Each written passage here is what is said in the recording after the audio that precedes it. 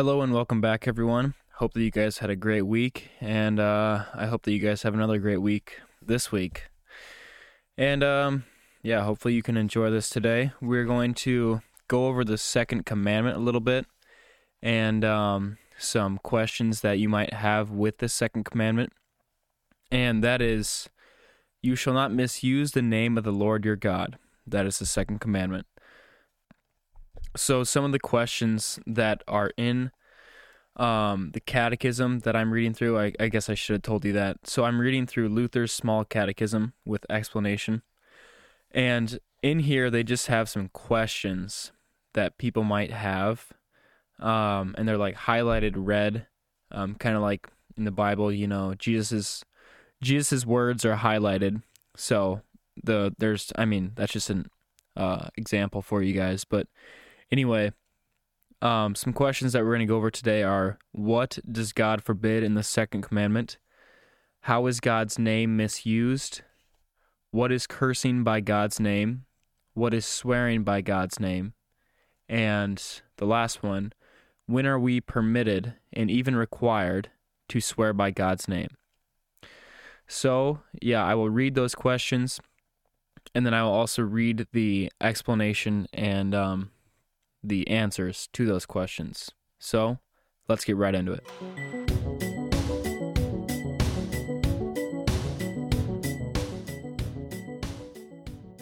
Okay, so the first question is, what does God forbid in the Second Commandment? And here's the answer. In the Second Commandment, God forbids us to misuse His name. Example, in Exodus chapter 20, verse 7, it says, The Lord will not hold anyone guiltless who misuses His name. And we will keep getting in depth with things here a little bit more. The second question is, how is God's name misused? God's name is misused when people speak God's name uselessly or carelessly. And they say, see Exodus chapter 20, verse 7 for the example. And then, anyway, it's here what you can do, what people do to misuse His name is curse, swear, use satanic arts, lie, or deceive by His name. So, I'm sure that we've all heard somebody just like casually talking and they say, oh, God, and you can fill in the blank yourself, but if you struggle with that, try to replace that saying with something else, there's many things that you can just do to replace that, and if you have someone saying that in your everyday life and you're like, okay, this is kind of it's kind of like a little bit annoying and I don't like it because it's kind of rude when some people do that, but it's like, it's their life. But you could just say to them, like, hey, could you not say that, please? Or, just be nice about it. Say, hey, I don't like that really, just, I don't know. Don't be afraid to say something about it, because then it's like, okay, just build some of your confidence a little bit, and you're sticking up for God's name. So, it's not like you're going to, Anyway, okay, the third question, what is cursing by God's name? Cursing by God's name is blaspheming, sorry, that was kind of weird. Blaspheming God by speaking evil of Him or mocking Him. Leviticus chapter 24, verse 15. If anyone curses his God, he will be held responsible.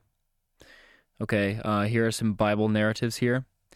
They mocked Jesus when He was hanging on the cross. Matthew chapter 27, verse 39 through 43. The Assyrian field commander blasphemed the God of Israel. Okay, some Jews accused Jesus of being possessed by a demon. John chapter 8, verse 48 through 59. Calling down the anger and punishment of God upon oneself, or any other person or thing. They have another example here with James chapter 3, verse 9 through 10. With the tongue we praise our Lord and Father, and with it we curse men, who have been made in God's likeness. Out of the same mouth come praise and cursing. My brothers, This should not be. Here are a few more Bible narratives. The people at Jesus' trial cursed themselves and their children. Matthew chapter 27, verse 25. Peter cursed. Matthew chapter 26, verse 74. James and John asked Jesus if they should ask God to destroy a Samaritan village. Luke chapter 9, verse 51 through 55. Okay, another question here is, what is swearing by God's name? Swearing by God's name is taking an oath in which we call on God to witness the truth of what we say or promise, and to punish us if we lie or break our promises. So, I mean, let's say that you're like, okay, I swear to God that I will go do this for you, you know? And someone is like, okay, if you swear to God, you know? And then it's like, you shouldn't do that, you know? That's something that we shouldn't do. That's swearing by God's name. That was the question. What is swearing by God's name? And, yeah, we shouldn't do that, because what happens if you don't do it, you know? Okay, the next question. When are we permitted and even required to swear by God's name? We are permitted and even required to take an oath by God's name when an oath is necessary for the glory of God or for the welfare of our neighbor. Examples include the following: testimony in court, oath of office, wedding vows. Okay, that's pretty good. I mean, I'm going to be getting married here soon, so I'll be doing that wedding vow one. So here are a few Bible verses to go with that. Numbers chapter 30, verse 2. When a man makes a vow to the Lord, or takes an oath to obligate himself by a pledge, he must not break his word, but must do everything he said. Deuteronomy chapter 6, verse 13. Fear the Lord your God, serve him only, and take your oaths in his name. Hebrews chapter 6, verse 16.